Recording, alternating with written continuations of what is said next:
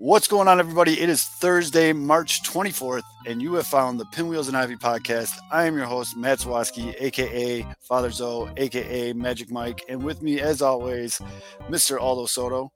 Guys, we're like 1 week into spring training. I'm here to declare Lance Lynn cooked, Craig Kimbrell cooked, Clint Frazier, early NL MVP favorite. Cespedes, Rookie of the Year. Rookie of the Year MVP. Yep. Mike Rodolfo, right behind him. Home run leader, Silver Slugger, right field.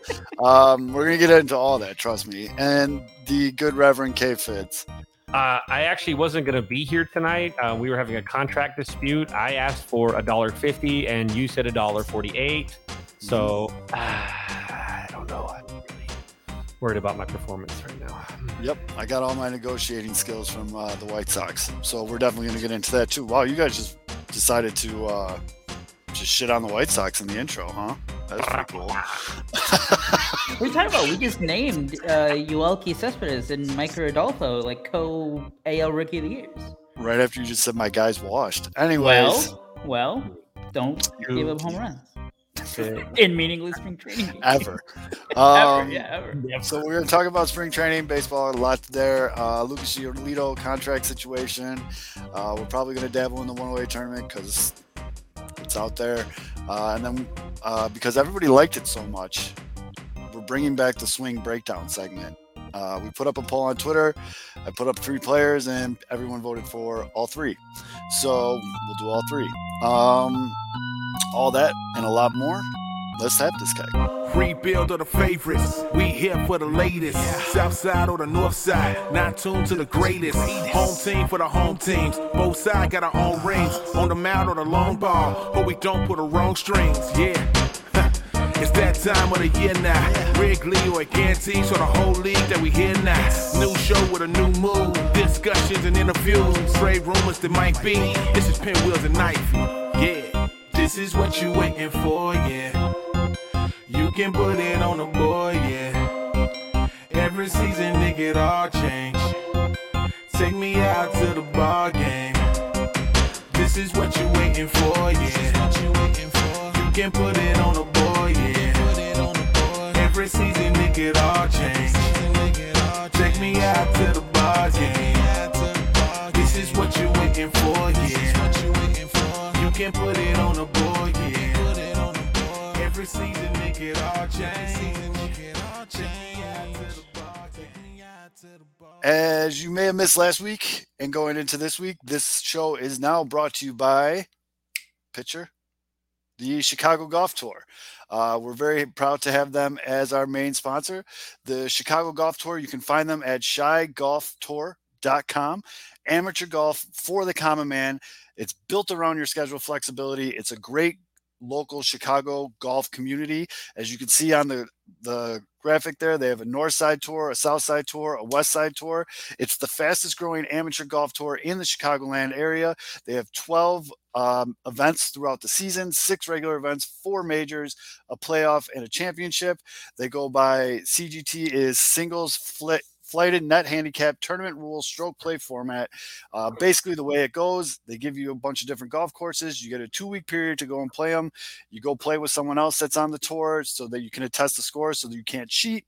And they have a great live leaderboard on the website. It's a whole community. You talk to other golfers. It's a great way to meet other golfers in the area. If you're like me and you're a washed dad, it's harder to get other washed dads out there. So this is a great way to force yourself to go out and play.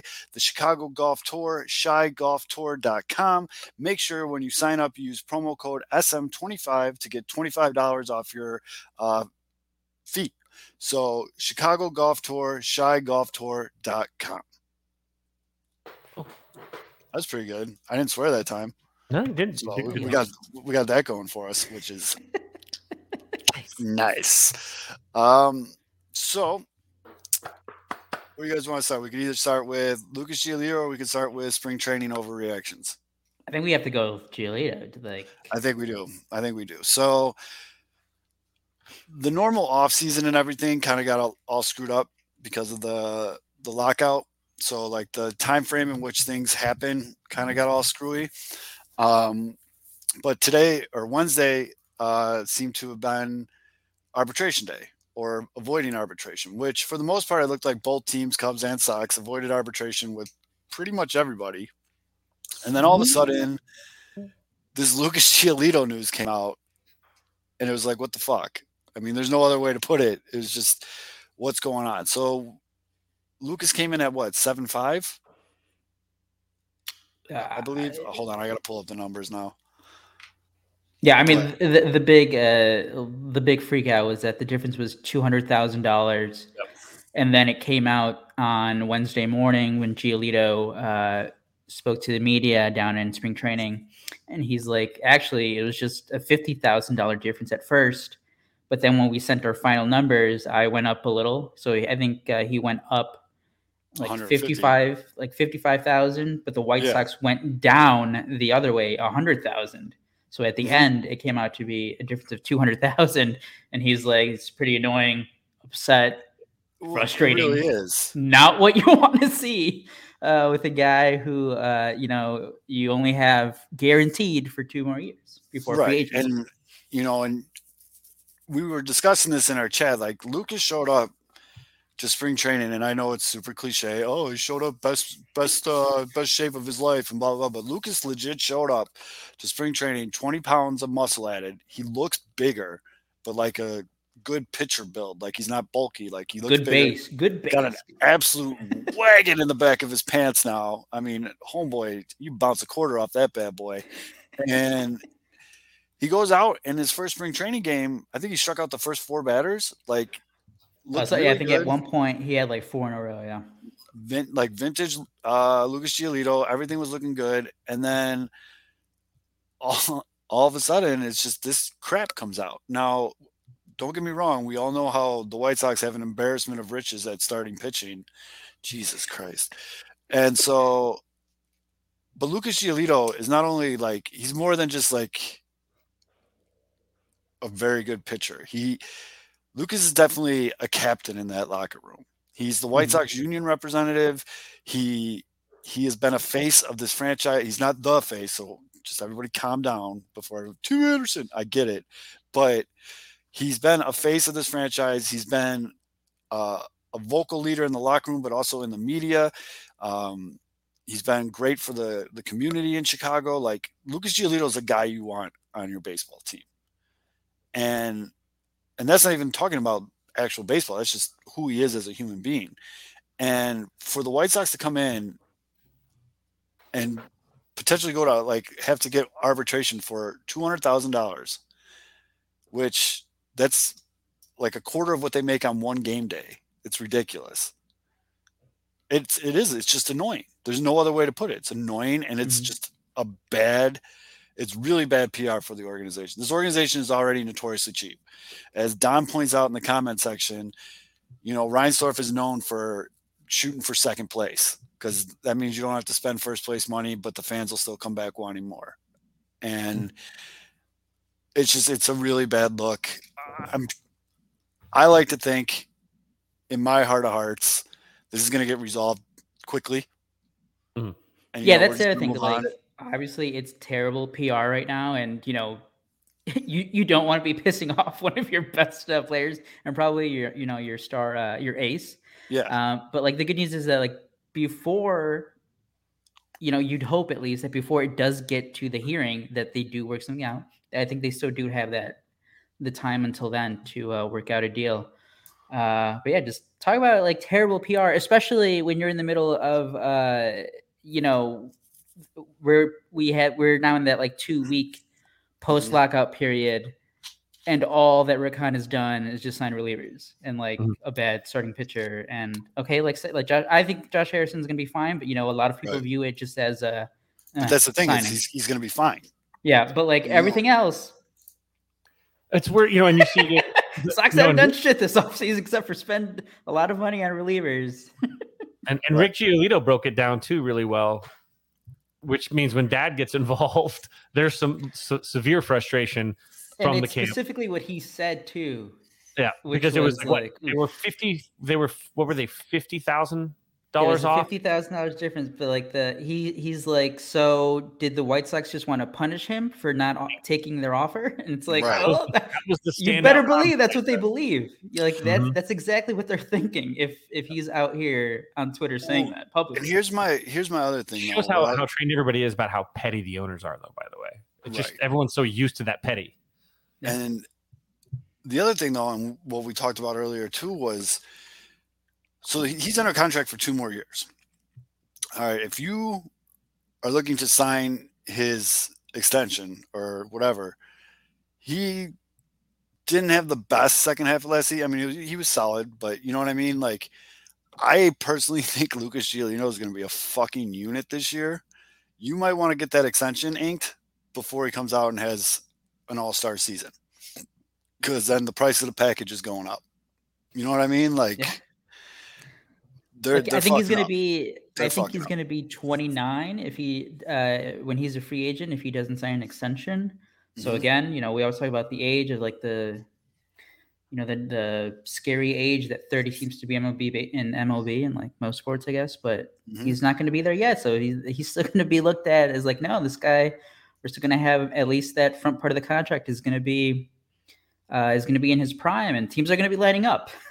Yeah, I mean, and for any other reason, again, outside of baseball, he's just a great human being that you want on your team. So the White Sox are screwing this up royally. What they need to do is just Rick needs to grab the change out of the coin part of his car, pay the difference in arbitration, and then it would behoove them to ink this deal. Mm-hmm. And like that's the other weird part. I think I saw like a bunch of people make this point. It's like, obviously throughout the years you can shit on the organization, like, oh, they're cheap, like X, Y, and Z. But when it comes to like, paying their young guys or at least handling arbitration, for the most part, it's always been smooth sailing for the Sox. So how do you let this happen to this guy? Because it really hasn't happened before to like other notable young players. It's like, what the hell happened here? It's just so weird. It's so weird, dude. And it's out of all the players, not this guy. You know what I mean? Like, there's a couple guys on this team I could say that for, but like, who doesn't like Lucas Giolito? Like, you know what I mean? Like, there's fans that have these weird, unrealistic expectations for him that seem to like to shit on him on Twitter, but he's just a good dude who's a good pitcher for my favorite team. I'm going to root for that guy all day. And his dad's jumped in our comment sections before, so that's bonus points. Exactly. And he's been on the 108. He's a big supporter of them, and like, he just gets it. They get what it's like to be a baseball fan too, which is huge, Yeah. Yes, Matty Mitch, great point in the comment section. Jerry notoriously does not like to pay pitchers. So this is going to get interesting. Jerry's like 89, dude. Like, come on. Yeah, Josh Donaldson doesn't like Giolito. That's all you need to say about how good of a guy Giolito is. The other really weird thing, though, that I wanted to bring up, like actual on the field stuff, is this really weird shit going around with Michael Conforto. So Sean Anderson from the CHGO just put out this wild tweet like, I'm shooting my shot. Conforto signs with the White Sox by 2 p.m. on Thursday. That's a pretty specific tweet, and Sean's kind of a, he's a funny guy and he throws shit out there like that. So like, people started asking like, do you know something? Like, whatever. And he brought up, though, there's a rumor that's been silently going around since like November that the White Sox have the best offer on the table for Conforto. And yes, I know we've heard this before, but have we? I have not heard that at all. But the White Sox supposedly have the best. Hold on. Pause. What kind rumor coming from where? Oh, it's been a couple beat writers, Reddit, all that shit, like all the normal places. Really? Okay. But I completely missed that. Also keep in mind, the White Sox were one of the first teams to be 100% vaccinated. Mm-hmm. Conforto's a pretty vocal anti-vax dude, whatever. So these are theories. There's no rhyme or reason to this, but yeah, that's what I was talking about. It's not the Manny Machado best offer. It could be, but whatever. But there's theories going that Conforto was just like, I'm not signing there because I'm not getting vaccinated. I'll wait for someone else to pony up that much money. And then no one did.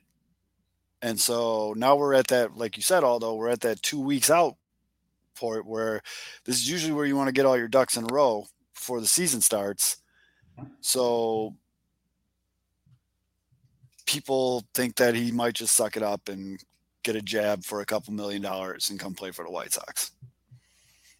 So I don't know. Again, rumors, stuff that's out there. This is definitely not going to turn into a vax versus anti-vax conversation. So you guys, I know where you're going in these comments. Good for you. The Cubs signed a shortstop that doesn't care.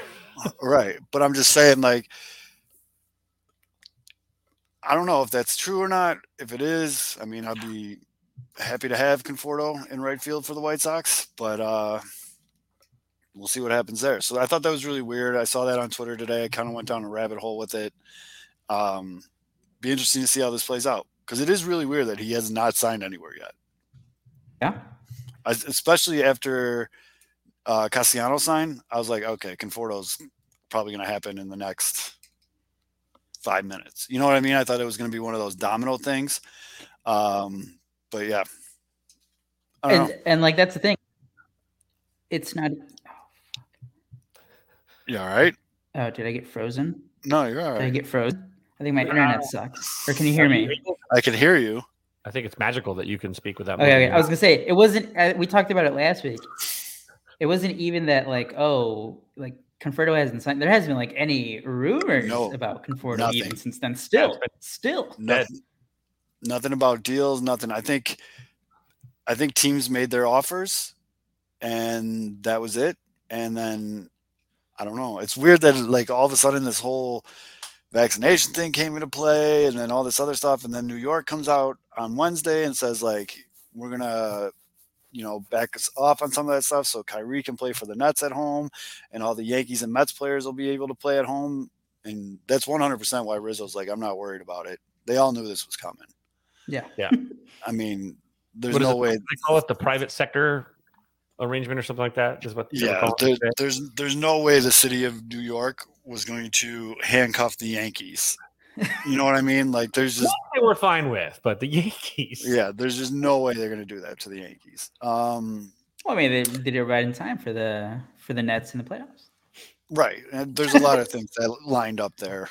And I mean, as always, follow the money with that shit. But I just think it's weird. There's been no news on him at all. Like, not even like a mystery team is interested, or like, the Rangers are interested, because the Rangers are interested in everybody. So I don't know. I think that's just really strange. This is a great transition though. Though, like, who needs them? You guys have Cespedes and Adolfo. Yes, so we have officially reached overreaction time. We hit this every spring training. We're like less than a week of spring training games too. I think today was the 6th game for both Cubs. Right, but you got to remember, people were craving baseball so much because of the lockout and everything. So you remember how everybody was in the shortened season? It was like one loss, and God dang, the world's on fire! I'm gonna jump. Like, it was that bad. So like we're at a weird kind of micro spring training overreaction. Like, what they normally would overreact week 2, they've really bundled up into like week 1. Right, and And when I say overreaction, it goes both ways, both good and bad. Like, Lance Lynn gives up back-to-back home runs. He's cooked. It's over. Never mind any of the other stats or anything. It's just he's done, And the other way, though, it's, Micker Adolfo hits a home run. Oh, it looks like we might actually have a right fielder, blah, blah, blah. And for the record, Lance Lynn went 2.2 innings. He gave up 5 hits, 3 earned, 3 and 4 strikeouts. But all 3 of those earned runs were solo home runs. Are we gonna get to the point where the White Sox fans, especially with right field, is going to become the new Yerman Mercedes? So like anybody that looks decent out there, they're like, God, there they are, the best. We've got it. We're good. Or are they going to be? I could see where you would think that would come into play, but Micker Adolfo has been in the White Sox farm system for 47 years. Well, I mean, So- it's He was like drafted the same year as Patrick Wisdom. Yeah, and so Micker's at the end of the road though. He's out of options with the club. but like that's like a similar Yermin Mercedes situation. Yeah, Yerman's back too, by the way, and he gave the most bullshit interview. Like, oh, I found, I had some real self-assessment this offseason. I'm all about the team. I'm here for the team now, not Was his myself. retirement And- shorter than Brady? I think so. Yes, it was. It definitely was. Phoenix. But Micker's like a cult hero in Yeah. White Sox fandom. Like some people are like really all aboard. And in all honesty though, like when he's healthy, that's a huge win. He's a big fucking boy. He's got fuck you power to all fields. He is a good hitter. I said Micker. God damn, people are fucking weird. Well, no, see, that's the thing. I think you pronounce it Miker. So there you go. Miker. Yeah, I've heard it both ways. But No, I think also- the Sox literally put out a pronunciation Did you sheet. have that list? So it was for you. They Yeah, it was for literally you. Kevin shared it, I think. No, I shared it. Or, You yeah, there shared you go. it. You shared it. You shared it. Yep. You didn't even do your homeworks. Nope. This is I why always we can't call him say- Adolfo anyways, so I should probably just stick with that. But anyways, Call him Adolfo, Mickey. Mickey. It's got to be his nickname. He's got to have a nickname like Mickey. Yeah, for those of you that are new here, I don't pronounce names right a lot, so it's not really a big shocker.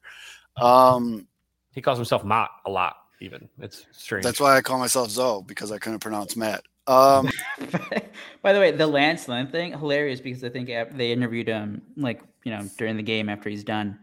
And he was like, I mean, yeah, I was just throwing whatever.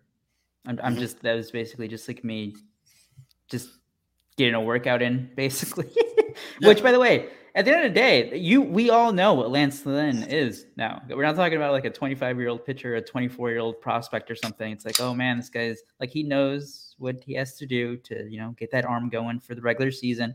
And if he's good or bad, at the end of the day or at the end of the season, when it gets down to playoff time, it's gonna come down to matchups. If he has to face Houston again or another team that hits fastballs, you hope you get lucky. Otherwise, it's probably going to go similar to last October against Houston. But you know what you're going to get for Lance Lynn during the season at this point. Yeah, Do you ever wonder though too, like, and this is something you never want a pitcher really to do, is do you think that at this point it's more in his head that he's going to start tinkering with things that he normally wouldn't? And I'm not worried about that with Lance.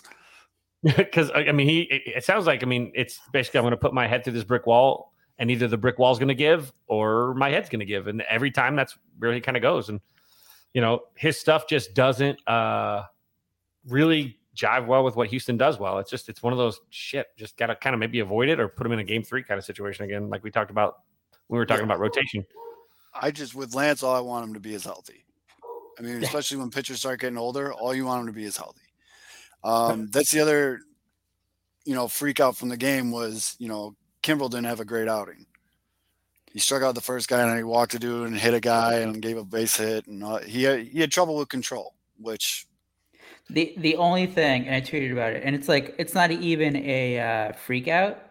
It says the only, and again, it's so weird though, because like we look at the date, March 23, right. And we already have it in our head about thinking about where pitchers should be, but then you think back, wait, they've only been in camp for a week and a half, or like a week. That's still so. So early. he was, but having said that, he was only throwing 93, 94, which is not great. But again, still has a couple more weeks to ramp up. So just keep an eye on that. Let the process take hold too. There's a process of getting into camp compared to just throwing on the side and doing live bullpens like at a like at UNLV or like I know that's what Shreve has been doing. He's been throwing at UNLV until the call came. A lot of pitchers. Tyler Anderson was at UNLV until the Dodgers signed him. Those guys they're throwing their simulated games, but they can't really ramp up because they don't know how and when they're going to be expected to hit certain times. Now they know because they're back. Now that they're actually spring training is hit, they've got this plan set up with pitch counts, max effort. Are you going to go 70 today, 80 tomorrow, et cetera? You do ramp up that way. It's not like they don't just roll into camp at ready to just throw cheddar. They do. It's a process, especially to keep healthy. So give Kimbrel that time. You've got to give him that time. And with the Cubs, he's notoriously it's the command thing that you got to worry about. Because if you're not hitting 94 or 92 or 93, when you can easily locate, you're not going to be able to locate when you're throwing. So up velocity. before everybody even continues on this topic, Kimbrel wasn't like going at game speed, guys. I mean, this was just a get the arm kind of going thing. He even said it, like here, Jordan put it in the comments. I'm glad his mom let him stay up this late.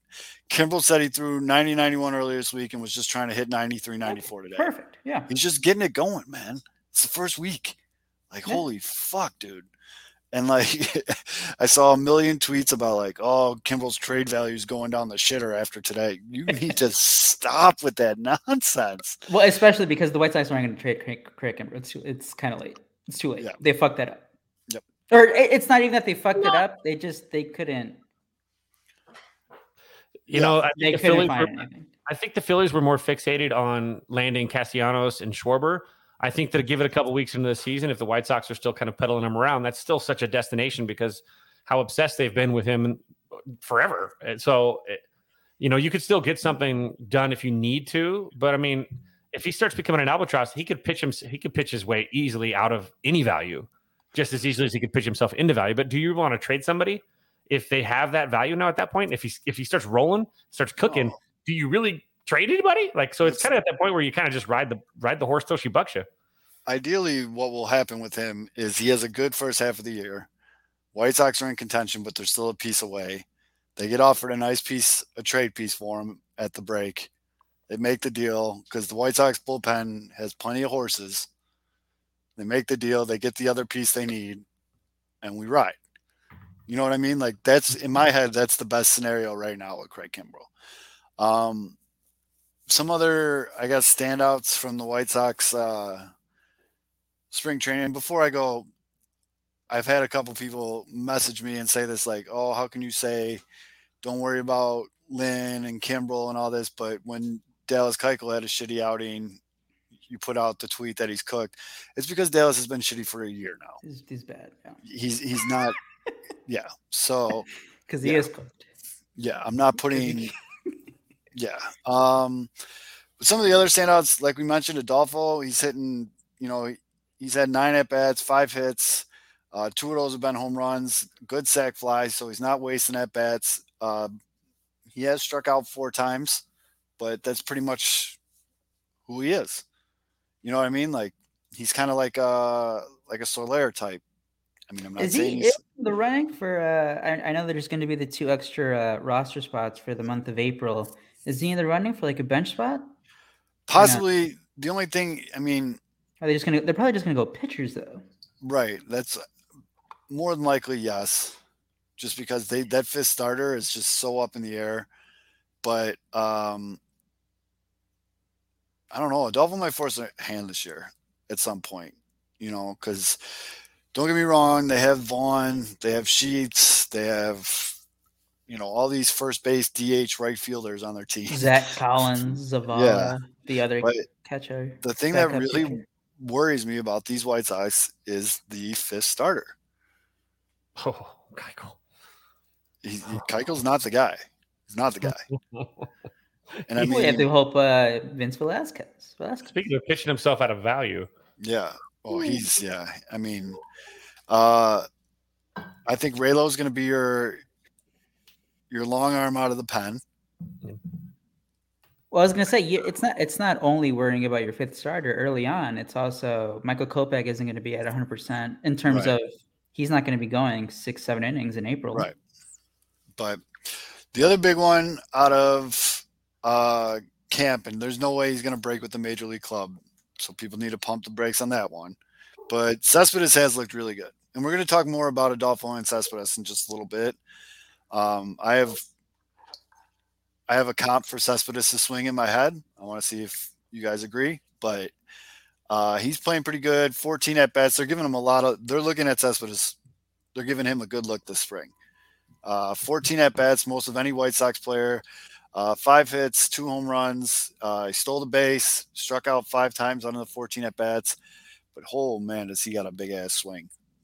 I mean, that thing is, woo, girl. Yeah.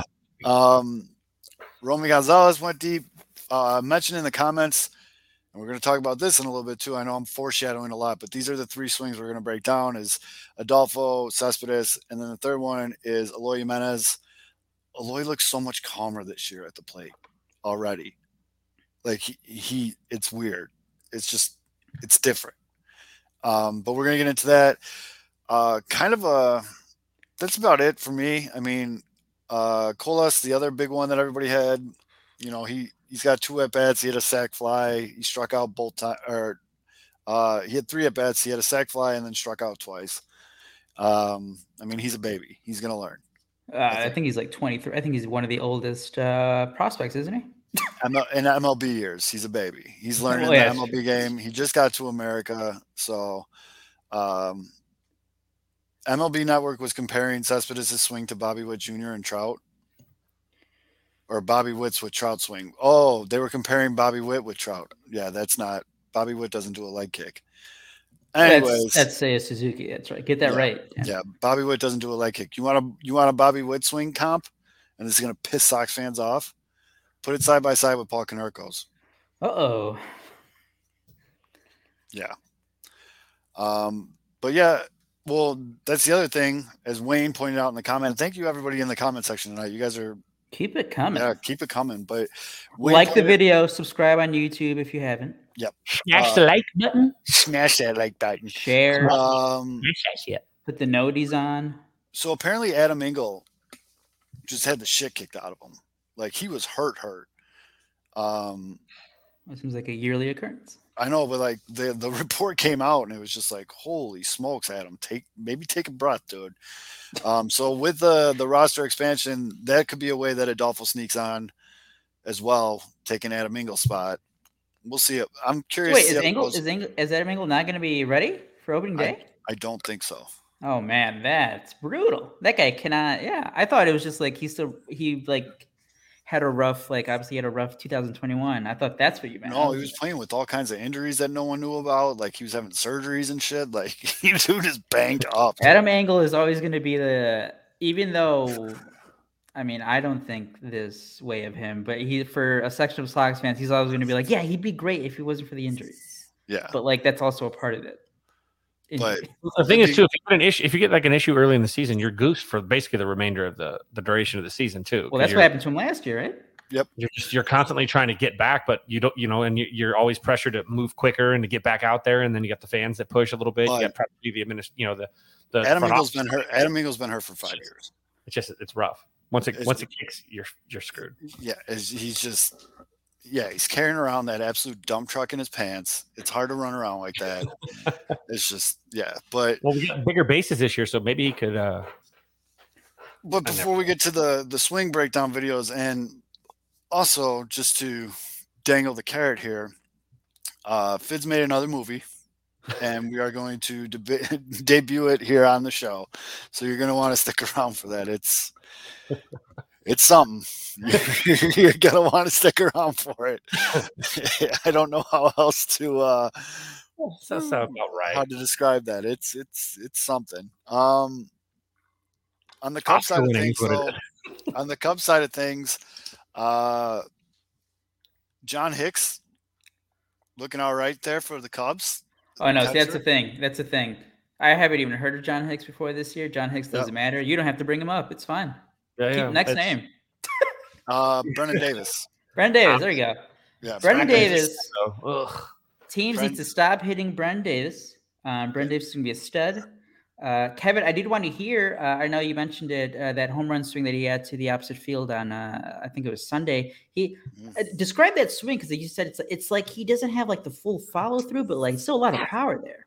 Okay. First off, he's a humongous guy, right? He comes from fantastic genes.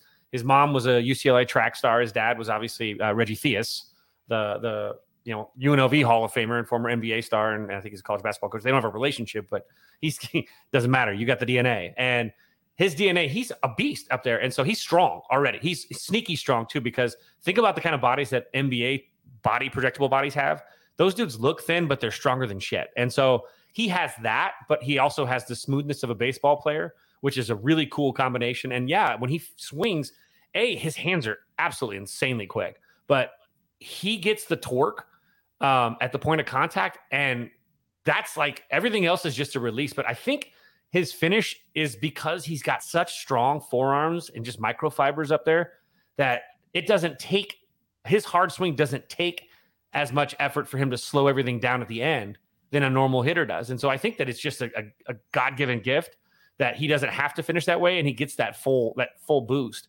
But yeah, it looks like a half finish. And that ball he hit to right, that ball, it was like what, right center. That ball got out in like 2 seconds. Like that ball got, maybe if the fence was 10 feet high, that ball was about 14 feet high the entire time. And it was just a rope. And that's what he brings to the table. I mean, this kid is a gifted kid. I don't think the Cubs can hold it. If shit goes sour, which we're kind of like in a weird way kind of expecting, there's no reason he shouldn't be up sometime by the All-Star break just to finally get a cup of coffee. And unless the Cubs are playing service time game again, which hopefully we eliminate. I know that's obviously been a big issue for years, but I think he is Rule 5 eligible at the end of this season. So like, there's no benefit to keep him down. There's no point. Okay, so he's a good shot. So that's hey, they can't manipulate that this time. I was also going to say an interesting thing that I heard today during the broadcast about Brandon Davis was, so 2021 was his big breakout season after, the lost 2020 year. Mm-hmm. He was doing great the entire year. I think I forget at what point of the season, he actually changed his batting stance. He lowered his hands a little despite having a great season, which I think is great. Like if you're still adjusting even when you're doing great and you're like, well, no, I can still be better. That I like hearing that. Mm-hmm. Another thing, let's see, other stuff from the Cubs. Owen Casey. Oh, Casey hit the double and a bloop single. Bloop hit, yeah. Oh, but Owen Casey, people love Owen Casey. I'd share just that video of him. Thing went Cubs fans love these guys. It's great. He's going to turn into the left-handed Justin Turner. He's going to be that redheaded, like he's got to grow face. I mean, at this point, you have to grow facial hair. What do you think of his swing, Kevin? Because he has I don't know how to describe it. Save that for next week. Save it for next week. I will tell you this, and when we break it down next week, Matt Merton, that's a good one too. Matt, next week when we break it down, I am a huge fan of Owen's swing, actually, of Casey's swing. I actually, I love a ton when the Cubs got him, obviously. Mm-hmm. So when the trade happened with the Darvish trade or whatever, I went and checked out a ton of video. And the best part about a lefty is most cages are built up against the wall, and the left-handed batter's box is up against the wall. So you can always get that front view shot of a lefty. It's much easier in a cage. So there's so much footage of him hitting in a cage left-handed. And he gets great extension. We'll talk about it. But that kid is going to be a pro hitter. He's got a cannon, and I'm stoked that he's getting a little bit of look here. And he doesn't. Okay, so when Pete Crow Armstrong, another guy that the Cubs got in the Javi trade, very talented kid. Kid's gonna have a great future. Faster than a demon. But he looked not ready. He looked overmatched. He looked like he needed a couple 30 man-pounds in the weight. But when you look at him and then you see Owen Casey looks like a pro-ready guy. He's not there yet, but his body and his frame is now at that point where he's looking like the projectability is reaching its zenith, I guess we'll say. And so he's going to be I think he's going to be a great major league hitter. He's one of those guys that he might be the steal of that U trade, even though obviously the other guys that were involved in that trade, were all studs too. I mean, he's like, what was the only shortstop that was not taken in that trade, but still waiting for Nick Madrigal to do something, Zoe. He did an interview today. I saw that on MLB Network. Did he not get you your right fielder? It's true. He did recruit Seiya. I guess. Yeah. I'll hire him as an artist. So I want him to hit. Then we're getting the Seiya start tomorrow or Friday? Friday. We're gonna get our first Suzuki Friday. The Cubs' biggest off-season signing, at least offensively, besides Stroman. Zoe, you want to talk about overreaction? Get ready for the first time he strikes out or something. If he doesn't go 4 for 4 with 4 home runs, it's a complete bust, and all this is a waste. I'm absolutely terrified that he's going to start the season a little bit slow, and Cub fans are going to lose it. Like 3 weeks while he had Stop it. Baseball fans are super rational, dude. Never. Especially early in the season. Super rational, bro. Let's do swing breakdowns. All right. Dude. Do the So- Eloy one first, because he did. I think it is. I think you were right. So I think it might have been just a 2-strike approach. I think it was It's just a different. 2-strike approach. Let me pull it up. So, Oh, by the way, Wilson Contreras He got probably quick going to pitch. get traded. On the one that we were looking at, so I think he got quick pitched. I think because his hands weren't even really ready. That's why I was like, it looked like he just kind of threw his hands and just pissed on it, which is, Well- again, he's a man beast. So let's go to the tape. he was really open last year, right? He was Yeah. full No, three-quarter he open. still is. I think it was just whatever that specific situation was. Because I think on the video on MLB.com, you get to see it right before the setup, and it is. I don't think. I don't know. I Hold guess on, we're going to see it right now. let me get through the ad first here. All right. So it'd be really cool if the damn Bailey's broadcast would put the fucking pitch count on the screen, but that's neither here nor there. Let me share my screen. We'll start with Eloy. So this is Eloy from the 22nd. So see, there's no pitch. Am I missing it? Do you see a pitch count anywhere on the screen? I see first and second, no outs. I don't. But all right, so let's go to. So here he goes. It's looking, but this is the area right here. Fids, not open at all. Just a little bit. Open a tad, but yeah, it's A much little easier to bit. see on the screen. I was looking on my phone too, but Yeah, a little bit. I'll pull up a home run from last year so you can compare it, but he slides forward with that left foot too. just a little bit, and then See, it was a no stride. That was I think he just got I mean, if it's a 2-out approach, I would respect that a ton. I don't know what the count was there the week. I mean, we could probably pull up when he hit the home run, but that everything else looks again. That look at how quick he slides. Go back to watch his lower half. Just watch his feet and watch the slide. How quick it's just boom. Like it's really just a heel lift. dude, and yeah, drop. that front foot doesn't leave the ground. Yeah, it's a heel lift and drop, and it just kind of again just the weight of pushing through a baseball pushes it forward a little bit. But Yep. that looks like he either got quick pitch or that was a 2-strike approach. But I mean, everything else, watch the hands too. It's a throw. I mean, he still gets through the zone. I mean, that's a dang his hands. He's a very strong man. Let's pull up a home run from him from last year, though, so we can see his. Here we go. This is from 2021. Oh, there's going to be a God.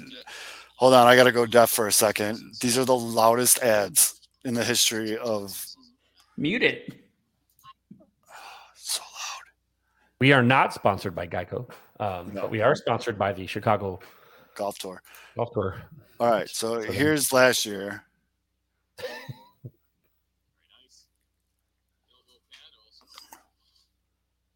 Look how much higher the foot went. Flip that back again, though. They're late on that after the graphic, too. The CG got in the way a little bit. Looks like it's really rushy. Don't get to see really his load.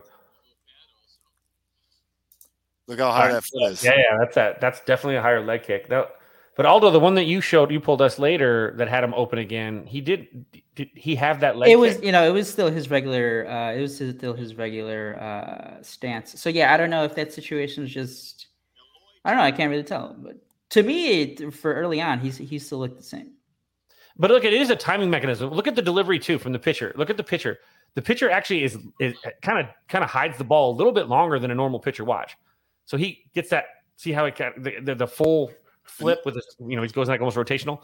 Watch how and that was an 0-0 count. Right, and Eloy keeps that leg lift. He keeps his hands all back. So the leg lift itself is a timing mechanism. So if he was just late on that other pitch, it could explain why it was more of like just a slot, a heel lift and go. Yeah, because that was much smaller. But it's really about getting that front foot down, be early, be ready, be on time, and he gets that front foot down just fine. Yeah, he just misses not us. right there. Well, yeah, but he's a little bit. He got it down a little late there. On the other one though, he gets it down. Look how open that is. Yeah, that front foot. That's smashed. That was much better.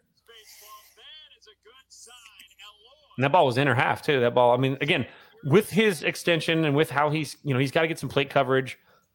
the biggest thing for him, and I think Luis Robert, is that they have to be able to protect the outer half soft away. Yeah. And we saw last year a ton soft away, soft away, soft away. It's either going to roll it over, or you might even just overswing.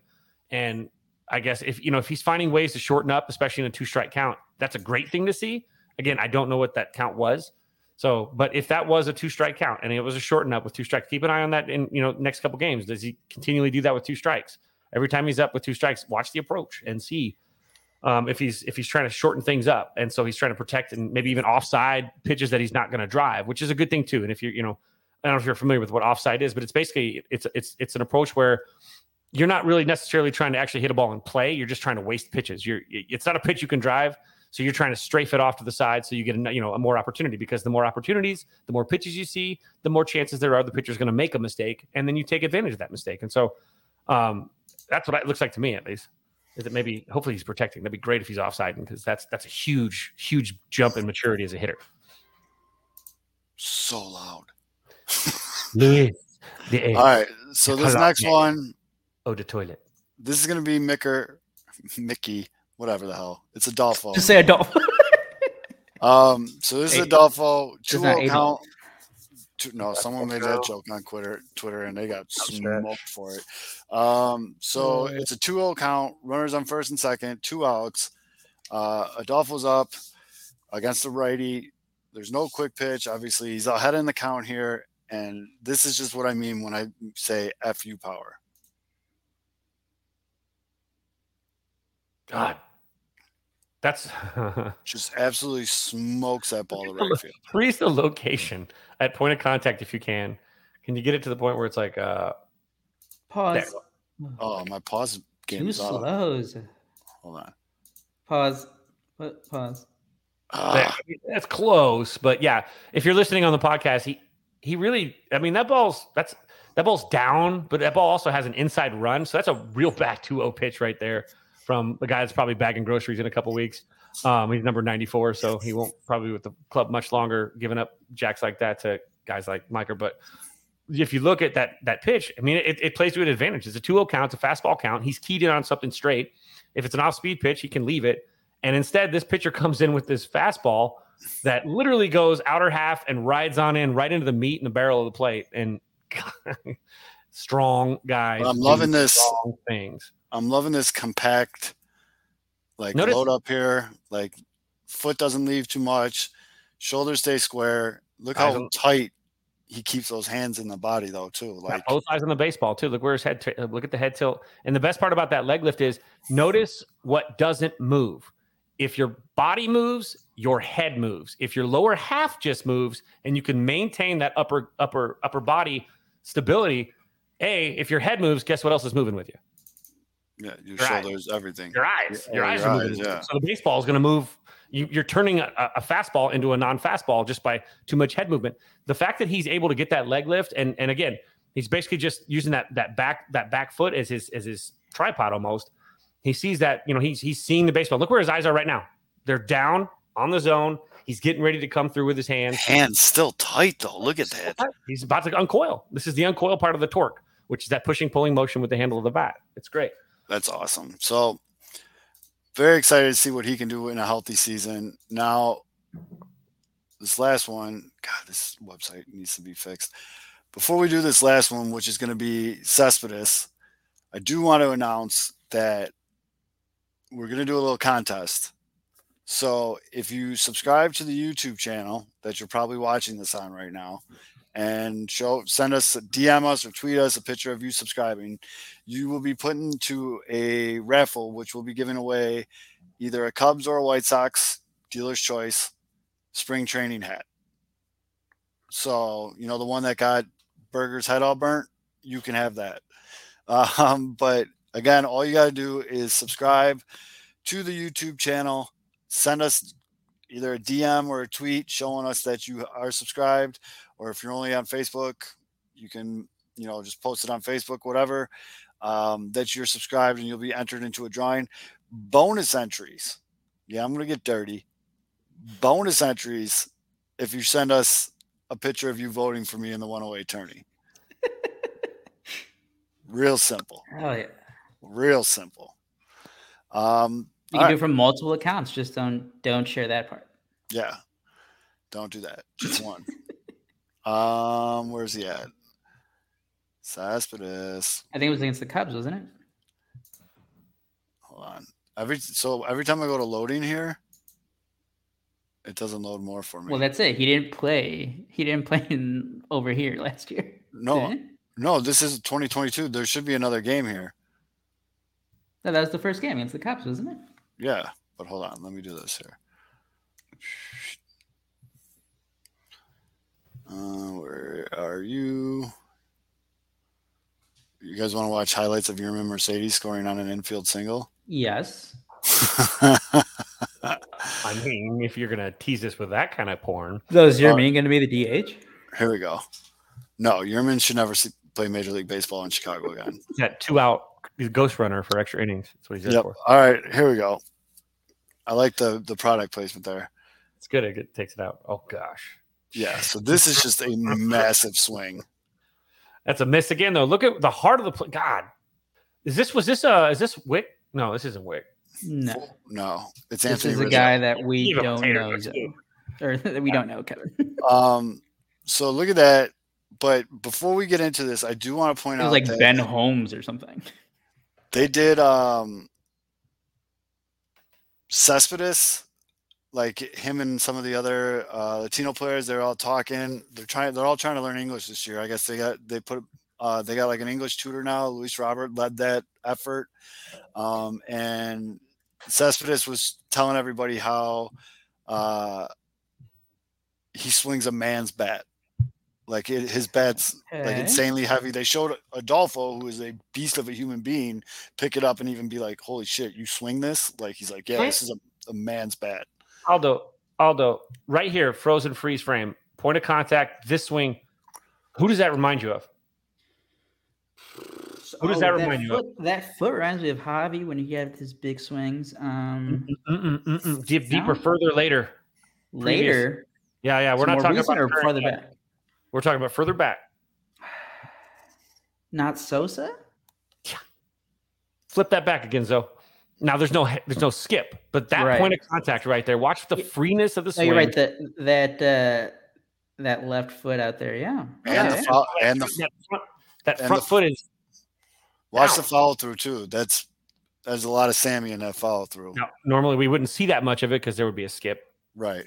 The other one, just because he's a little guy swinging basically a tree trunk, it made me think of Soriano right away. I was gonna say, like, yeah, that's the last guy I remember just swinging like 30 something ounce bat. Yeah. I mean, look at this, just bam. The way the front. There you go. Look at that. Yeah. That's what I want. That's what I want. Don't give me daddy like. Go to there. Let me go farther back. He actually isn't really on point there. Oh my god, MLB fucking video stinks. Look at where he's at right there. Now, if you could take a line and draw it from his back left shoulder all the way down through his front foot, most players flip that front foot open just because the physics of it all. But you can actually drive a stake straight down there from that left shoulder all the way down through the head, down through that front foot, that front side as he's obviously driving through the baseball. That's that locked knee that tells that. That's what reminds me, I think, of Sosa is that locked front leg. But it was Sosa videos though. Yeah, we have find a Sosa video. I don't know how you even do that. Oh, here we go. What's up, Buzz? I see you in the comments. Follow Buzz. She's in the comments. Don't let him see this. Where do we want to go for Sammy Sosa? You want to see last home runs. Go to first and last home runs right there. Go, because I want to see his first home run because Cespedes is more. There you go. The leg, that leg, that screenshot. I saw it right there. Yeah. Yep. And now his front foot though his front leg is not locked. And that well, put up the sponsor. No free ads. Yep. No free ads. Chicago Golf Tour, SM25, $25 off. Yep. SM25, $25 off. Not Geico. All right, here we go. Oh, wow. You guys might have nailed this one. Look at this first home run swing. Oh, man. We need like that side view. Yeah, but the side view, you can see that front leg is a little. They had two cameras in 1989. Although, stop it. They're gonna have it. They had it on the screen. Yeah, he had it. I think he bends that front leg. Looks a little bit more. You see he hit it off him too. That's hilarious. But also, this pitch. Look at the location of the pitch as well. The pitch at Cespedes is a little bit down, and he went down. He looks like he went down to get it. If you look at the side view, so let's see the side view here. Look how little Sammy was. This pitch is more elevated, so he doesn't have to go down, and so that's what. But look at the point of contact. Get point of contact again. The leg is the knee. That obviously that knee is. Oh, that's right after here. Right there. Right there. There it was. You saw it. Mm-hmm. Just gotta go right to the just like an inch over. Right. Oh, how about you hit pause and then hit the spot? No, it doesn't work on this. Oh, there you go. That's pretty close. But that's what we're talking about right there. Drive that stake down from the left shoulder all the way down, from head down through that front leg. Once that front, but his that pitch was so elevated that you can't really do anything. Yeah, it's up here. Your knee's going to give out, or you're going to hyperextend. So. But there's his first home run. Now they're going to show his last home run. I mean, Cespedes can swing the bat like Sammy Sosa. That's a huge win. And again, oh yeah, that's a little different. It looks like this guy looks like he ate the first guy. Does. And it's not necessarily the stance or the hands. It's the way the ball comes through the zone in the lower half is what I'm more in tune on. Not the pre-pitch stuff, which is all just noise. Because Sammy obviously he's a lot more hunched over, and Cespedes is standing up straight. But once you get that, look at that right there, point of contact. That looks familiar. I go a split second more. There. And again, that ball's obviously. I mean, that's meat, but. Yeah. There it is. My ball's a little in, too. Now go over to the dolphin videos. And, of course, if you're looking at your camera angles then to now, we're obviously now cameras are much more squared up behind the plate, too. But I don't think they give us a side view. He would get into something, man. That ball would get corked out of the ballpark. I mean, leave the ballpark. So, Yoelqui Sosa. Don't put that pressure on him, but his swing seems definitely considerably different than his brother's. Is his brother? Cousin? Brother? Cousin? Step brother, I want to say. Brother? They're not like, they're not, I don't know. I think they're like step brothers. It seemed like a very different school of swing. So that's interesting to see too, because a lot of times you see people that are in the same kind of training group have very similar swings and whatnot. But that doesn't. That looks more like I thought more like a young Sammy, at least at the lower half. Yeah, the lower half. Yeah, definitely. No, I'll take it. And I mean, I don't think Cespedes sees MLB time this year. I mean, unless shit goes like crazy sideways. But the only problem with that's like good news for the Sox or bad news. The only problem with having that big of a swing, it's kind of like a aim small, miss small type deal. Like when you have that big of a swing and you miss, you're going to make a highlight reel for striking out. You know what I mean? Like it is a long swing. Yeah. It's a very long swing. He did flash some wheels, had a stolen base. It was good to see. White Sox could always use a little bit more speed out in the outfield. You already got Eloy and that piano on his back in left field. I mean, granted, you have an absolute freak of nature in center field, but still. You're like 1.5 starting outfielders. It's great that the one you have is like probably the best defensive center fielder in baseball, but then you have Eloy and then Andrew Vaughn / Gavin Sheets. Yep. But both of their bats are, it's wild, dude. It is wild. Can he like Willie McGee? But I don't think he's on the greenies like Willie McGee. On that Pookie diet, man, back in the 80s. He might. Who knows? Who knows? Although I know we didn't really get into it, by the way, but I do want to make sure we probably shouldn't get off here if we don't talk about the arbitration stuff with Wilson Contreras as well. Oh, I mentioned it very briefly right before we got to the swing comps. But I mean, it's not even the arbitration. It's not like we saw this stuff last year. Like Wilson Contreras is going to get traded in the next 3 to 4 months. Yeah, it sucks, but at this point, it just seems inevitable. It just seems like a matter of when, not if. There's been no extension talks whatsoever. Him talking to, I think at first it was Bruce Levine early in the week, and then he spoke to the rest of the media. What was it, like Thursday or Wednesday morning? It just seemed like a guy who just kind of accepted the fact that, I'm probably going to be traded somewhere. I'm just going to try to do me. And if I get traded, I'll get traded. He's trying really hard to play the whole I love Chicago. Chicago loves me. How But are see, you here's gonna the thing, take though. I those? believe it. You know We why? did Because he's too. been Rizzo with did the too. Cubs Javi since he did was a too. teenager. Yeah. These guys, but especially like Wilson Contreras has spent more than half his life. But the Cubs, Cespedes is 24 years old. Yeah. No, these guys. it's ridiculous. Exactly. The fact is, we've been told at every turn from Jed and from Tom Ricketts, the owner, that this is not a rebuild, that we're not blowing anything Oh up. my God. That Yeah. we're Bring going that. to Yeah. compete in 2022. And here we are. The Cubs are what, $75 million under the luxury cap right now, or whatever it is. Or is it 50, 55, 50, 60, whatever it is, somewhere around there. And they can't extend. Look, if you're competing, you're not going to look to trade one of the top 6-7 catchers in baseball. Nobody does that.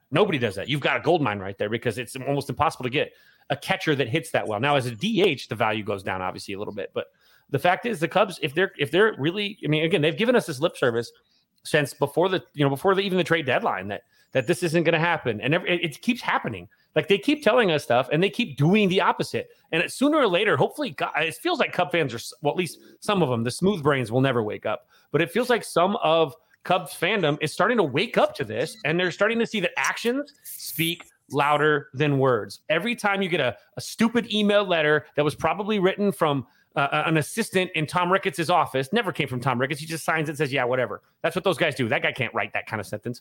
And then you've got, Jed getting out there using lawyer speak, trying to use words that really, like, they can be considered to not be untruth, but they're really deceptive, so that you've got, where we feel like the offers that we gave will stand their own on the open market, not saying what the offers are or if there really were, and not saying who the offers were to, et cetera, et cetera. So, like, they use all of these different, like, clever ways to work around things. And it's like clever girl.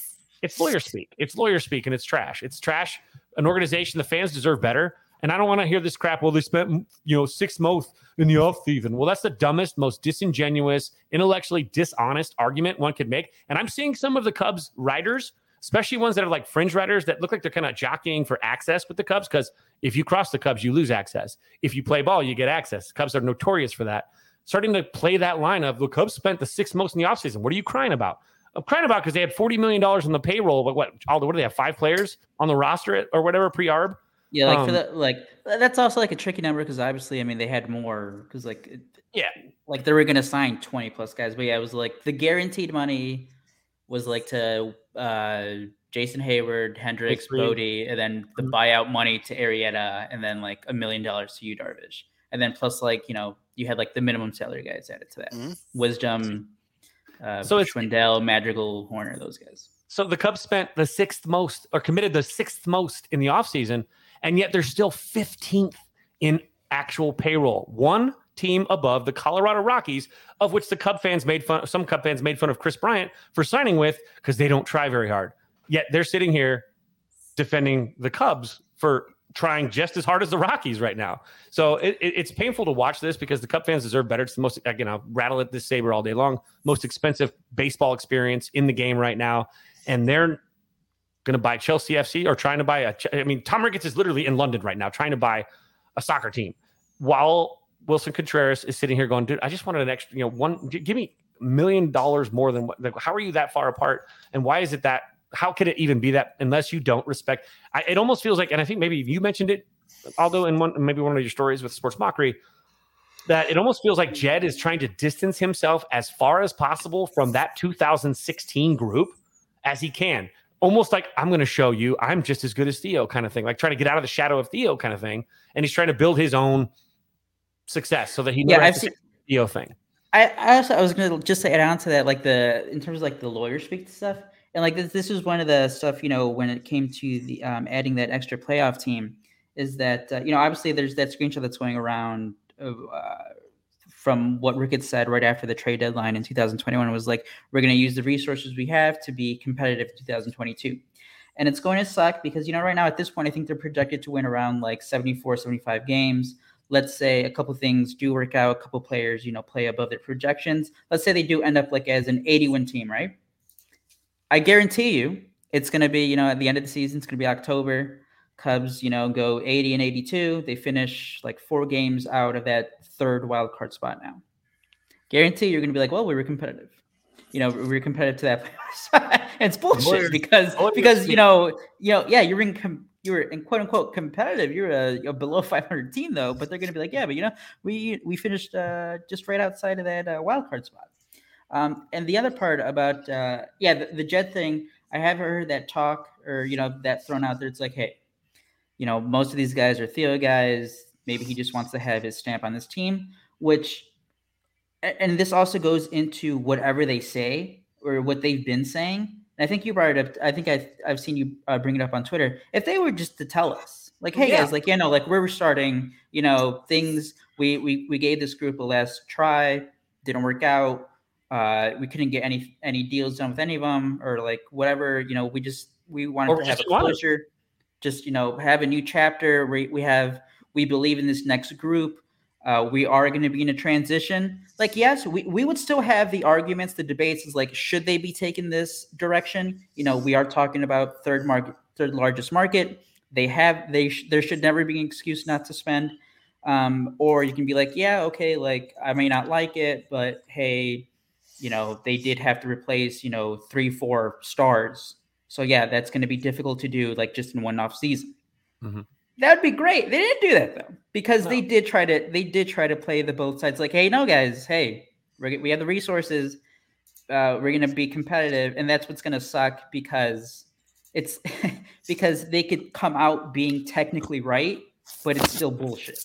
Because like you said, they did spend the fifth most money, but then you have to look back. Yeah, but you could have spent more. And like you started at like the bottom, so like you had that room to spend. You needed to spend to field a damn team. Yeah, and then it's the competitive stuff. Like because like I brought it up in our Cubs chat for the Sports Mocker. It's like they're not the starting pitching isn't going to be as horrible because remember guys, it was horrible in 2021. Like Arrieta, Davies, Kyle Hendricks struggled for a couple chunks of the season. Hopefully he gets by a contract. So the rotation is going to be better as long as health provided. 1 through 3. I don't think that if you're heading into the season with Alec Mills as your number 4 in the same rotation that has Kyle Hendricks. But see, that's the thing because like they signed like a guy like Drew Smiley. Even he's been solid. Mm-hmm. Like he's the guy who like he's obviously not like a 1, 2, or 3, but like he's going to be better than like an Alec Mills. Yeah. But Justin Steele is going to get a full year. You get other guys like a Keegan Thompson who's going to be in a swing role, maybe like that. Reynolds or Keegan Thompson. Yeah. Oh, I thought you said Keenan, the dude from all that. Keegan. Oh. But like that's what's also going to suck. Kevin is going to be like we are going to be in the summer. We're going to be happy. I think this is probably me being on the ultra optimistic side. Is like they are going to be like close to like they're going to be a competent team, mm-hmm. And then by the end of the season, they're going to be able to say like, oh, like we were able to be like we were able to be competitive, and it's going to be like, yeah, but like you could have done a lot more. It's just so frustrating. So it's not max effort, and the big thing too, and you've said it perfectly. If they had just pulled the Band-Aid off immediately and said, look, we just feel like the best foot forward is to blow it all up and start again. And honestly, I would have respected it far more before the KB and the Javi and the Rizzo trade, and even in the Schwarber DFA. If the Cubs were like, look, we need to start this fresh, and we don't have any intention to sign these guys because they didn't. Let's be honest. But the KB stuff we've talked about on the show a million times. There was never any intent by the Cubs to sign KB. They were using their water carriers for 2-3 years to butter everybody up for it and soften the blow. They had constantly been leaking bullshit. Obviously, I've been like punching. It's like re-traumatized by Cap Fly. We're not going down that road. If they would just simply have said, this is the plan. Instead, they beat it around the bush because they don't want to lose ticket sales. It's all about selling the tickets. If they flat out, this is a $4 billion franchise that's rebuilding, blowing it up for the second time in a decade. Now, that's not supposed to happen for a team worth $4 billion in one of the biggest markets in the world with a network. And a network that, by the way, couldn't even cover the press conference for Seiya Suzuki. So, on that note, I do want to address one thing real quick. Correa went to the Twins. Check it. I don't give a fuck. He'll be gone maybe by the trade deadline, definitely after 1 year. It's a pit stop. Going to the Cubs next year, yeah. It's a pit stop. Not And I'd rather him be on the Twins than – because the Twins aren't going to contend this year. I'd rather him be on the Twins than like the Astros. So Wait, say that again. No. No. I don't Oh, well, you already said it, though. Someone's going to clip it. You knew the Twins were up to no good, though, after that. We did. We definitely called that out. They don't – I mean, I'll say it, so they don't have pitching, so that's why you shouldn't be worried about the Twins. Nope. Softball games. That was like 4 seasons ago when I said that about the Indians, and then they came out. It was I think it was the 2020 season. How much? I'm not worried about Cleveland. And then I said I don't sweat the Indians. I said although clip this, I don't sweat the Indians, and yeah. What did that graphic say we saw today? By the way, because it's incredible. The Oakland Athletics have actually committed to $0 this. That reminded me of the Cubs a few years ago when like they didn't sign anyone, and there was like a total of like they spent like $5 million in free agents. And the Indians spent what, 400,000? Yeah, they're not. Guardians. Yeah, I mean that talk about not being worried. There are some people. Again, we've talked about it in the past too. The bad part for the White Sox is they're not going to get to sharpen their iron against sharper teams. They're gonna have some cupcakes, and cupcakes don't usually bode well when you get into the hot heat of postseason play. So that's the only. They're going to have to really, every time that they play the really good teams, they're going to have to throw out their best. La Russa needs to throw out their best lineup. They need to play hard. They need to play like every big series like it's a playoff game, so they can at least get that experience. So when you get the letdowns of the cupcakes like the Guardians, it doesn't have that negative effect on their ability to play high-level baseball against high-level teams. By the way, Zoe, so I mean, obviously you brought up the Twins. You don't sweat the Twins. Your words, not mine. White Sox, speaking for White Sox fans as a Cubs fan, White Sox fans do not sweat the Twins at all. Twins suck. They're going to be a below 500 team. Sox are going to blow them out almost every game they play against them. Clip that. The A's are playing Saturday and missed their daily double 4 times. They should actually be in the negative. That's what the A's did this offseason. They missed all the daily doubles and didn't answer a single question right. Do you sweat the Tigers? Yes. I think Tigers are going to be good this year. I think people don't talk about them enough. I think Tigers are going to be good. So with all that being said, we're going to do a full season preview. I do want to set the stage. So as we mentioned earlier in the show, we are in the heart of the 108 tourney. I am going up against a friend of the show, friend of mine, friend of ours, friend of everybody's, Buzz, on Thursday. Would appreciate people to vote for me. But one of the best parts about me being in the tournament is Fids gets to let his creative juices fly all over. 2 mops to clean them up. But he made a Shawshank video for my birthday. Was that 2-3 years ago now? So no, there was a birthday video. The Shawshank Redemption was when I got banned from Twitter. Oh, that's right. Came back after Super Bowl. I was banned for Super Bowl Sunday because I made a. People have been eagerly waiting for when was the next K-Fids video going to come out. Well, I'm very, very happy to say it's done. And so with that being said, for those of you watching the show, all 20 some of you watching it live right now, you will get a sneak peek. I'm so glad the Ramos boys are here to watch this too. This is Jesus Christ. Someone wake up Ken WO to watch this too, because I want his live reaction. But here it is. Without further ado, Fids, roll your clip, bud. All right. And we want to make sure we're clear on this too. If you vote Southside Zoe, this is only episode 1 of what could very well be a Ken Burns trilogy during the 2022 108 tournament. Was only idea number 1.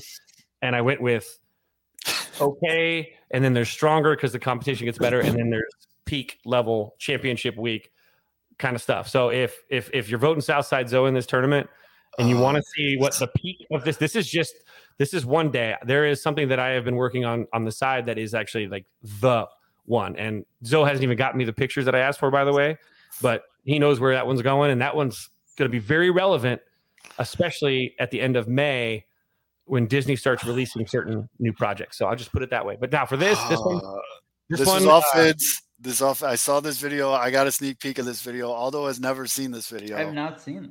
Yeah. So just roll it, Fids. Just roll it. All right, let's get this thing going. So this would be called Back to the 108. Make sure audio's on. And now, a time travel documentary from the Pinwheels and Ivy podcast.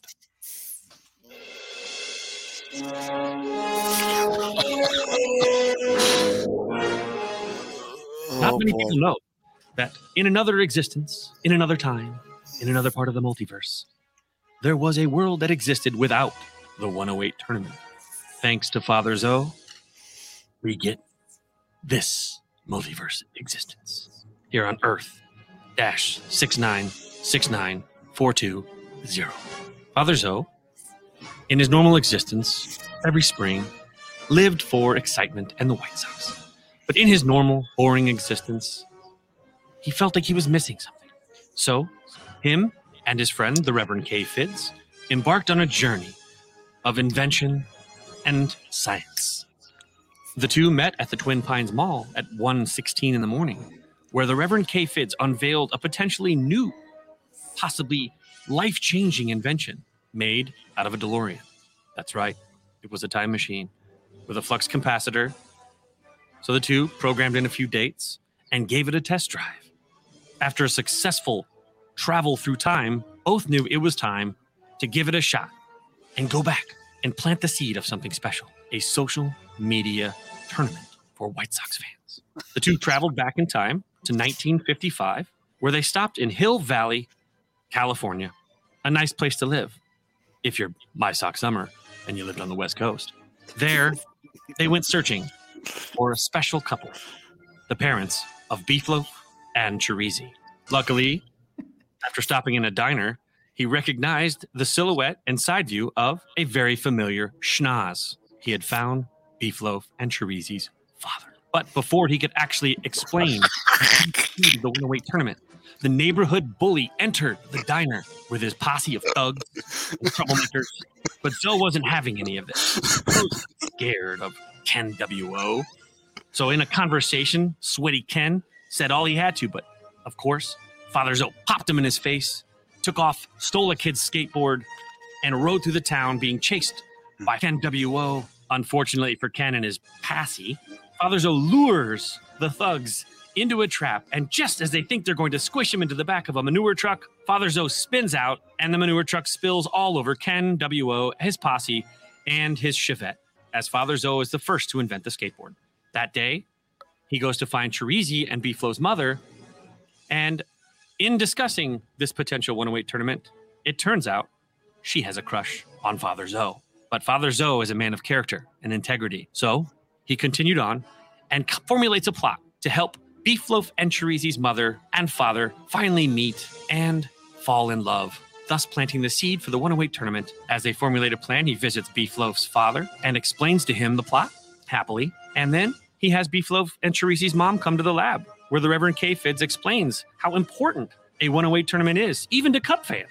That night at the dance, just as everything seemed to be going well, Ken W.O. shows up again. But Beefloaf's father tries to stop it, and the evil bully Ken W.O. grabs him by the arm. Chirizi and Beefloaf's father will have nothing to do with it, and he curls his fist, knocks Ken W.O. the fuck out. Thus, with the dance, they kiss for the first time and fall in love, and as a tribute, Father Zoe decides to play a few of his favorite guitar tunes from the Grateful Dead. He rocks out, and then it's time to travel back to the future. Before he leaves, he gives them one reminder that one day their children must create this social media contest.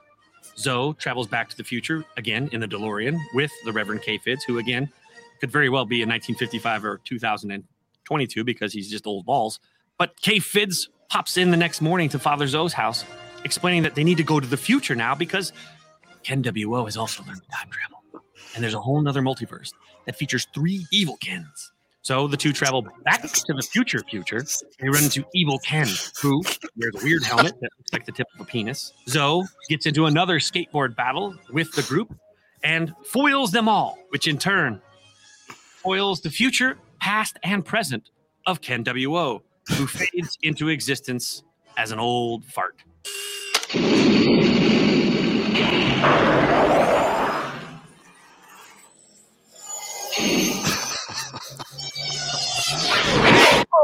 Just wait for it. The end is here. And as Father Zoe returns back to the time, all seems to be well. Or is it?